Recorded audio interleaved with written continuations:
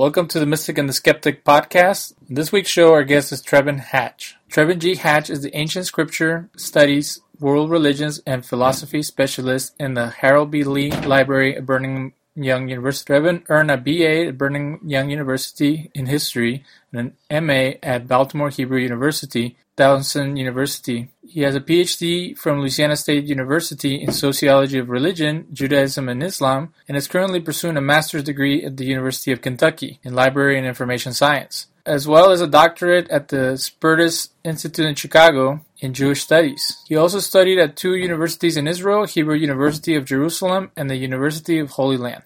Trevan has taught multiple college courses relating to religion and contemporary society, including family dynamics, ethics and values, early Judaism, Western religions, Judaism, Christianity, and Islam, and Doctrine and Covenants. His research involves the study of religion as a lived experience, the contemporary Jewish and Muslim family life, early Judaism and Christianity, the history of the biblical interpretation in Mormonism, and attitudes on Jews and Judaism and Latter-day Saint history. Recently, the Church of the Latter-day Saints has been in the focus of much media attention. It started with Mitt Romney's run for president, and it has been an obsession of the creators of Southpark to malign the Mormon Church in both television and Broadway. Mr. Hatch dispels misconceptions about the members of the Mormon Church and explains their doctrine, including angeology, prophethood, their genealogical research, and the revelations of Joseph Smith. Here's our interview with Trevan Hatch. Tell us a little bit about your background.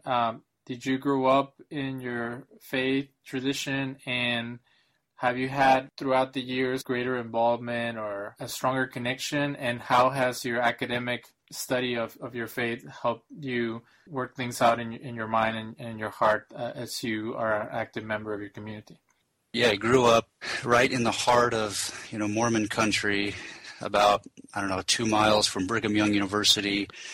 Both of my grandfathers went there and played sports, for BYU. My dad graduated from BYU. I graduated from BYU. And so, I was right here in Provo, Utah, born and raised into the Mormon Church.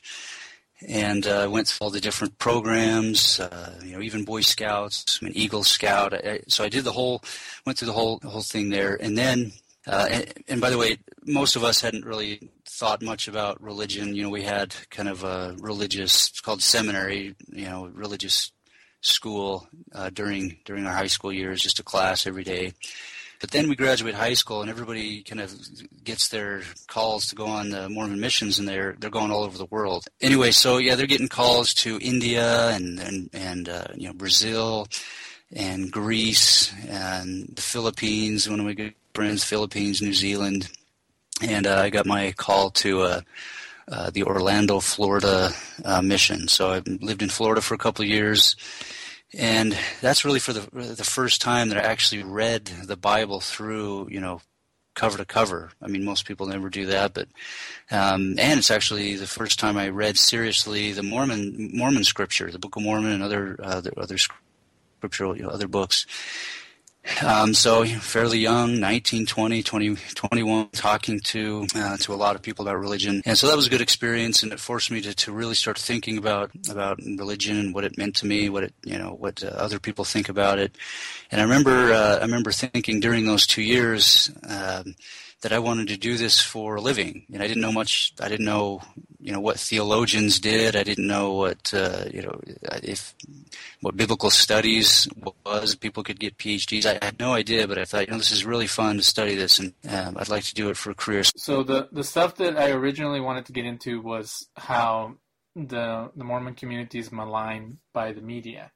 And, depending on what's going on in society, they like to either scapegoat, or I usually see that they attack the groups that are not going to boycott them. They're either the groups that are not interested in boycotting people or making a big fuss, or they boycott people that don't have the political clout to do that. But we know that the Mormon community is very successful in the U.S., and they have a lot of economic and high number of people involved. So when Mitt Romney campaign was going on, or the guys from Southpark decide to attack or criticize on different fronts and things like that, what is usually the approach from your community? Is it to ignore the naysayers, or to see it as a form of persecution, or is it kind of just part of living in the U.S. and free speech? It's kind of a combination. There are some people who ignore. In fact, they might not even know what's going on because they're not on social media. They don't watch Southpark. They don't watch. They're not really in tune. They're just kind of like in their own world, and that works for them.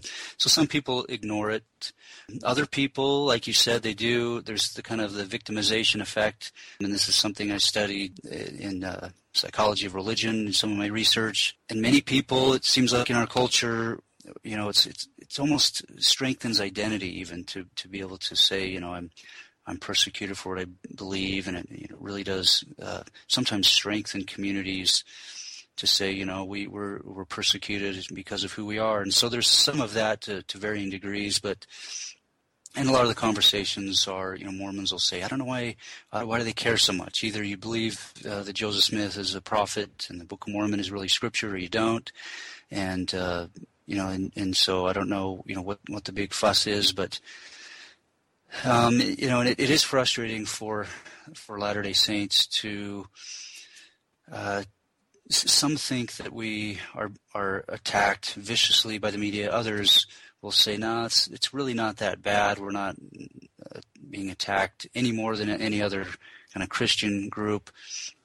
So a lot of it is just the perspective. But sometimes it is frustrating to see certain things. For example, like the Broadway musical, The Book of Mormon, that kind of makes us look silly and ridiculous, and somehow that's acceptable.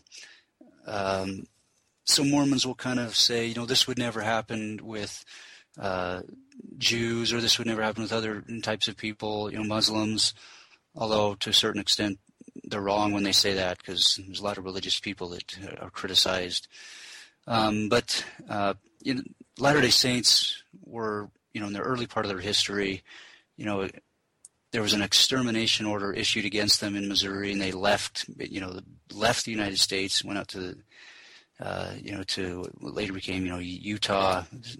And so they were kind of seen as this kind of anti-American. They were mad at the government, but fast forward 150 years or so, and Mormons are among the most patriotic, American, people by definition, and they're extremely patriotic, and they've got members of the Mormon Church in the Senate and in Congress, and occasionally running for president. And so we're very, very much proud to be an American, most people, and so it is frustrating to see when the American media or other American people look at Mormons as sort of these sort of hokey, ridiculous, people. Me personally, I don't think it's that bad. I've studied at 8 institutions of higher learning, and a lot of them are religious institutions, and also large state universities, and I've taught courses at these universities. I didn't see too much of a problem. There may have been some, what people call these microaggressions, or some of these things, passive aggressive. But it's not. Me personally, I don't think it's that bad. Is the U.S. A good place for religious freedom? What is the experience of the Mormon community in other parts of the world? Some of my friends actually study, international Mormonism and the different experiences that people have outside the U.S. But yeah, Mormons generally see this as a great place to raise a family, and like I said, I've lived in the South 3 different times, for a combined total of something, 5.5 years or so. And so there's many different Christian people down there that absolutely do not agree with Mormons. They don't like Mormonism. Some reports, some polls had a significant minority of evangelical Christians not voting for Mitt Romney because he was a Mormon. And so there's some of that, but living in the South and living elsewhere, I never had a problem. I've never had a problem with people. There was no didn't seem like there was too much of a burden to be a religious minority in another place. Sometimes people would ask us questions. Can you come talk to this group or that group? And it's expected because we have missionaries all over the world, all over the United States, and so I think over the last few decades, people are more and more aware of what Mormonism, a little bit more informed about what Mormonism is, and so it doesn't seem to be too bad. So those people who say the persecution is great and we're persecuted because we're who we are, I don't see it too much that way.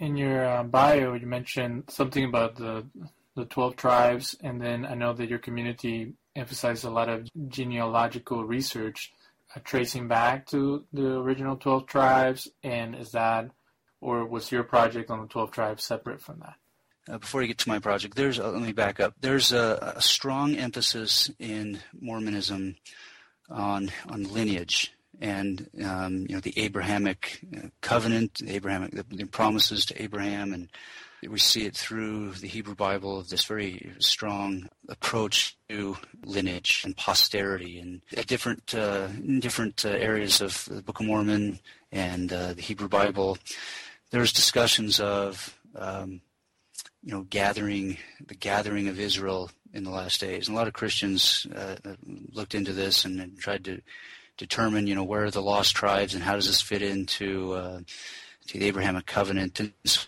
Mormons, through Mormon thought, this idea that that most of us, most people who convert, especially from the European Gentile nations, are literal descendants of Israel, the house of Israel, and so there's not there's some research that can be done going in genealogical research that can be done tracing lineage back, but in some instances it's just everyone receives a blessing. It's called a patriarchal blessing, where their lineage is stated. They'll state you're from the tribe of whatever, Ephraim, or you're from the tribe of Judah or whatever.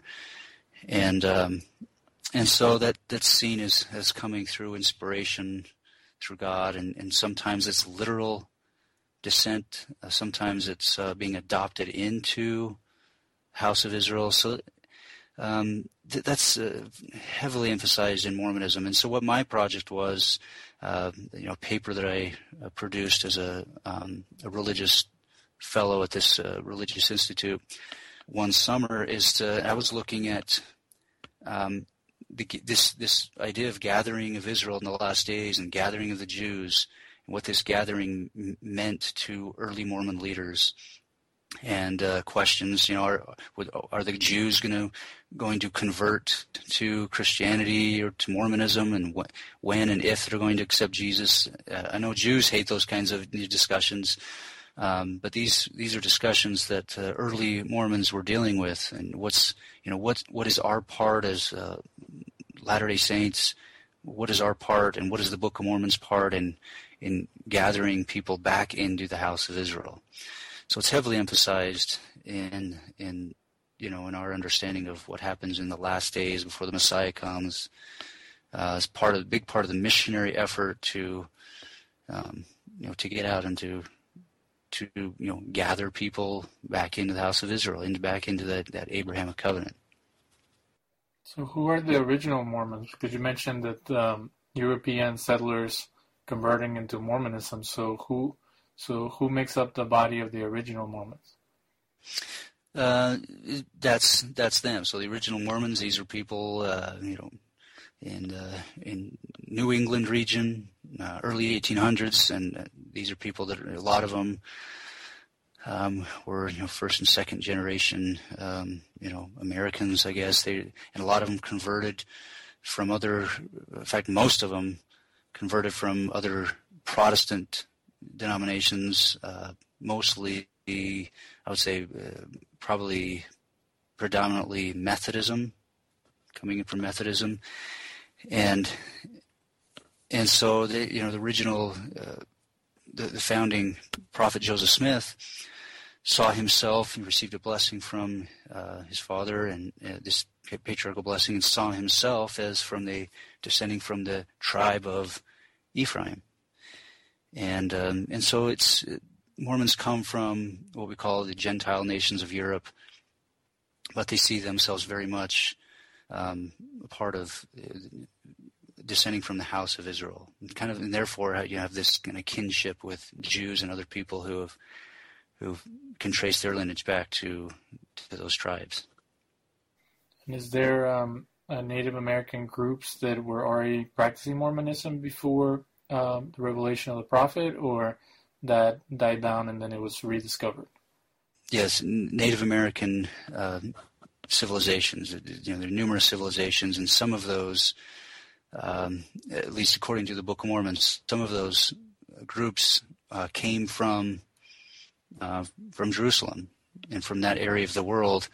I don't know, 1,500 to 2,000 years before Joseph Smith and the early Mormons, in the 1800s. And so, in the Book of Mormon, it states that they came from some of those parts of the world and continued to have prophets and wrote their sacred history. And then it wasn't until, and then some of those that civilization kind of died off and kind of dwindled. And then it wasn't until, 1,500 years later that Joseph Smith received these revelations and received this book of Scripture. And so early, ancient American groups, we wouldn't say that they practiced Mormonism. Actually, we would say they practiced, many of them followed the Mosaic Law, Jewish law. So what does Mormon mean? Where does that term come from? So the word Mormon comes from a prophet in the Book of Mormon, basically the person who redacted this massive amount of information into a book. So he's a prophet that lived around 400, AD or CE, as we'd say in academics, and So that's where Mormon comes from. So he's basically the person who took a lot of these records and compiled them and put them in its final form and gave them to his son Moroni. And Moroni is the one who appeared to Joseph Smith and said, "Here's I am. This is who I am. My father, Mormon, gave me these plates, gave me these records, and there it's time for them to come forth and be translated." So Mormon is the original prophet, and then the book was titled, the Book of Mormon, because of its final editor redactor. So then people kind of started calling us Mormons. Early Mormons didn't call themselves Mormons, just like early Christians may not have called themselves Christians, but may have been even a negative term that was later adopted. Just accepted, yeah, we're Mormons.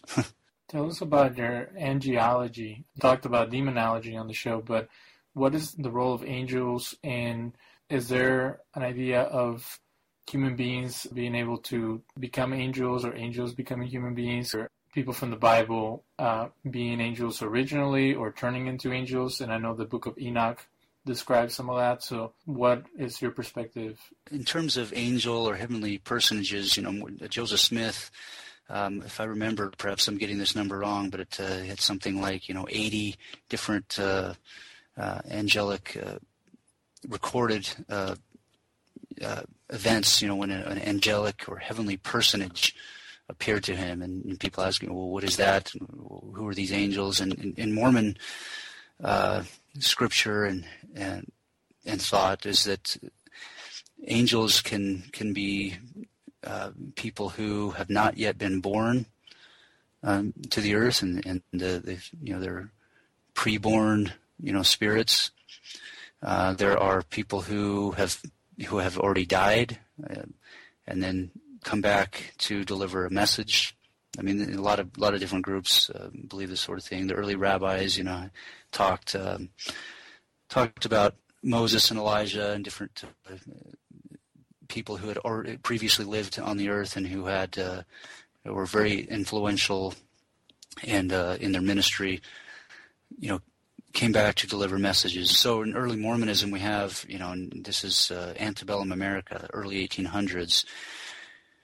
Mormonism, and this is a book that I compiled and wrote more from a faith perspective to Latter-day Saints, kind of looking at the culture of antebellum America, and we see hundreds and hundreds of accounts of people, claiming to have seen a heavenly messenger, somebody who came to say, this is an answer to your prayer. People claiming to have been told to leave certain religions and just don't get so caught up in following a certain denomination, but just preach biblical Christianity as opposed to creedal Christianity.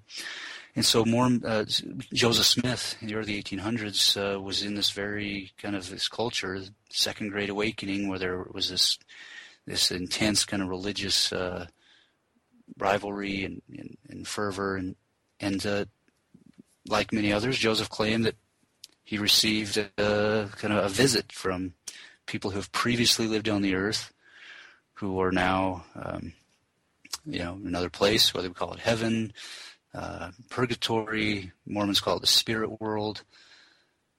We don't know much about it, but people return and are kind of heavenly messengers and give instruction. So Joseph Smith received this instruction, and part of that book that I wrote, I had several chapters in there of other people, numerous people having dreams. Some people had dreams of Joseph Smith. They'd heard about the Mormons. They might have just talked with the missionaries, and then they go to sleep at night and claim that they either had a dream of this Mormon prophet or an angel who appears in their room and tells them, that this is the people who you should seek out. So then they go to Nauvoo, Illinois, where Mormons are gathered together, and they meet Joseph Smith. And so there's a whole bunch of accounts like this, whether they're all authentic or not. That's what different scholars analyze. But that's part of Mormon history. That's part of their early history. And it's also part of many other Christians, despite the fact that many Christians don't know this, that's part of their history as well, during this same time period of kind of a flood of visions and revelations and a belief that God will speak to man and that spiritual gifts are, that says in Joel that God's Spirit will be poured out upon all flesh. And so this is kind of how Mormonism was able to thrive and to develop out of this, this era of this belief in angels and revelation. And so, so that's it's heavily emphasized in the church. People reverence those kinds of experiences, different angels or different dreams or different revelatory experiences that kind of seem to influence them. So from a sociological perspective, how much does this supreme-millennialism or just the awakening or the counter-enlightenment things that were going on around that time, you mentioned that there is a factor of that that you guys can see, but, from what you read is that there was a lot of revelation, there was a lot of personal visions and things that were happening around that time, and some of them had to do with the concern for the end of the world or coming and gathering of different believers. So how much of that, and how are people able to decipher which movements were more committed to connection with God and which ones were more just based on the society at the time? And so since there was so much stuff going on, what's the thing that makes your community unique, especially coming from that time period? Many Mormons don't know the extent of the way I just laid it out for you, of this kind of intense belief in angels and revelation and spiritual gifts among all people. A lot of Mormons don't really know that or consider that.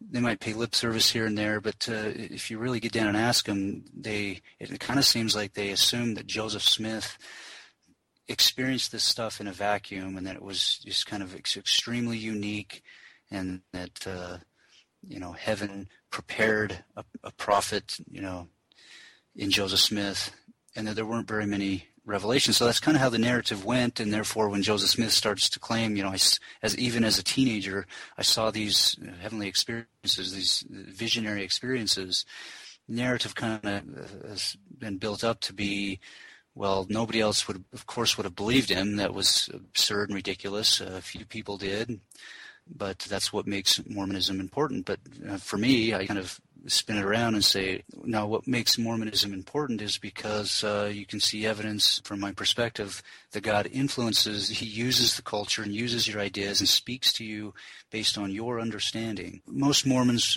they don't really, I don't know if many of them consider that the reason why Mormonism was able to grow out of this society is because of these intense widespread beliefs in angels and revelations. But then what one person said about my book is, well, you haven't stated in here how Mormonism is unique. I mean, if everybody's having these experiences, what's unique about Mormonism? And the response is that, Mormonism came out of that and lasted, stood the test of time and produced a book of scripture of nearly 600 pages that have since been translated into, numerous languages and have read all over the world. Mormonism is unique in that way. I know that a project with Dr. Leonard Greenspoon in relation to Judaism, and how did this collaboration come about? Yes, there's actually a few projects. When I was at LSU and publishing on Judaism and Islam from a social scientific perspective, what I was noticing is in my research papers, when you get down to the conclusion, and many reviewers who were reviewing our journal articles were saying, what does this really matter? You say Jews do this and Jews do that, and religion means something to these Muslims, and this particular belief or practice means something and is important to their families. But what does it really do for people? What does this matter? Like, what are you trying to say? And so when I was always wrestling with, how to state this, I mean, the so what question. We've got this information, but so what? What does this mean? What does it matter? And that's where I started to think of, I need something in Mormonism. We need some projects. We need, some books that kind of discuss this. Because when I'm writing about Judaism for an academic audience and I go to different conferences, you have an entire room full of sociologists and psychologists and family scholars, a non-Jew, and I'm presenting from this data on Jewish families and trying to figure out how this information is useful to a whole bunch of people who are not Jewish, who don't study Judaism or Islam. In some cases we publish on Islam, but how is this information useful to people? Jews find Shabbat or Sabbath meaningful. They light candles, and some of them sing songs, some of them bless their kids, and some of them turn off their cell phones and reserve the day just for the family. I mean, so what? I tried to answer that question of why we should care if we're not Jewish. That's part of my research. And so the project with Leonard Greenspoon is, when I got this job at BYU, I thought, it'd be interesting. It'd be nice to look at other religious groups. And for the first one, we'll look at Judaism. And we'll have people write essays.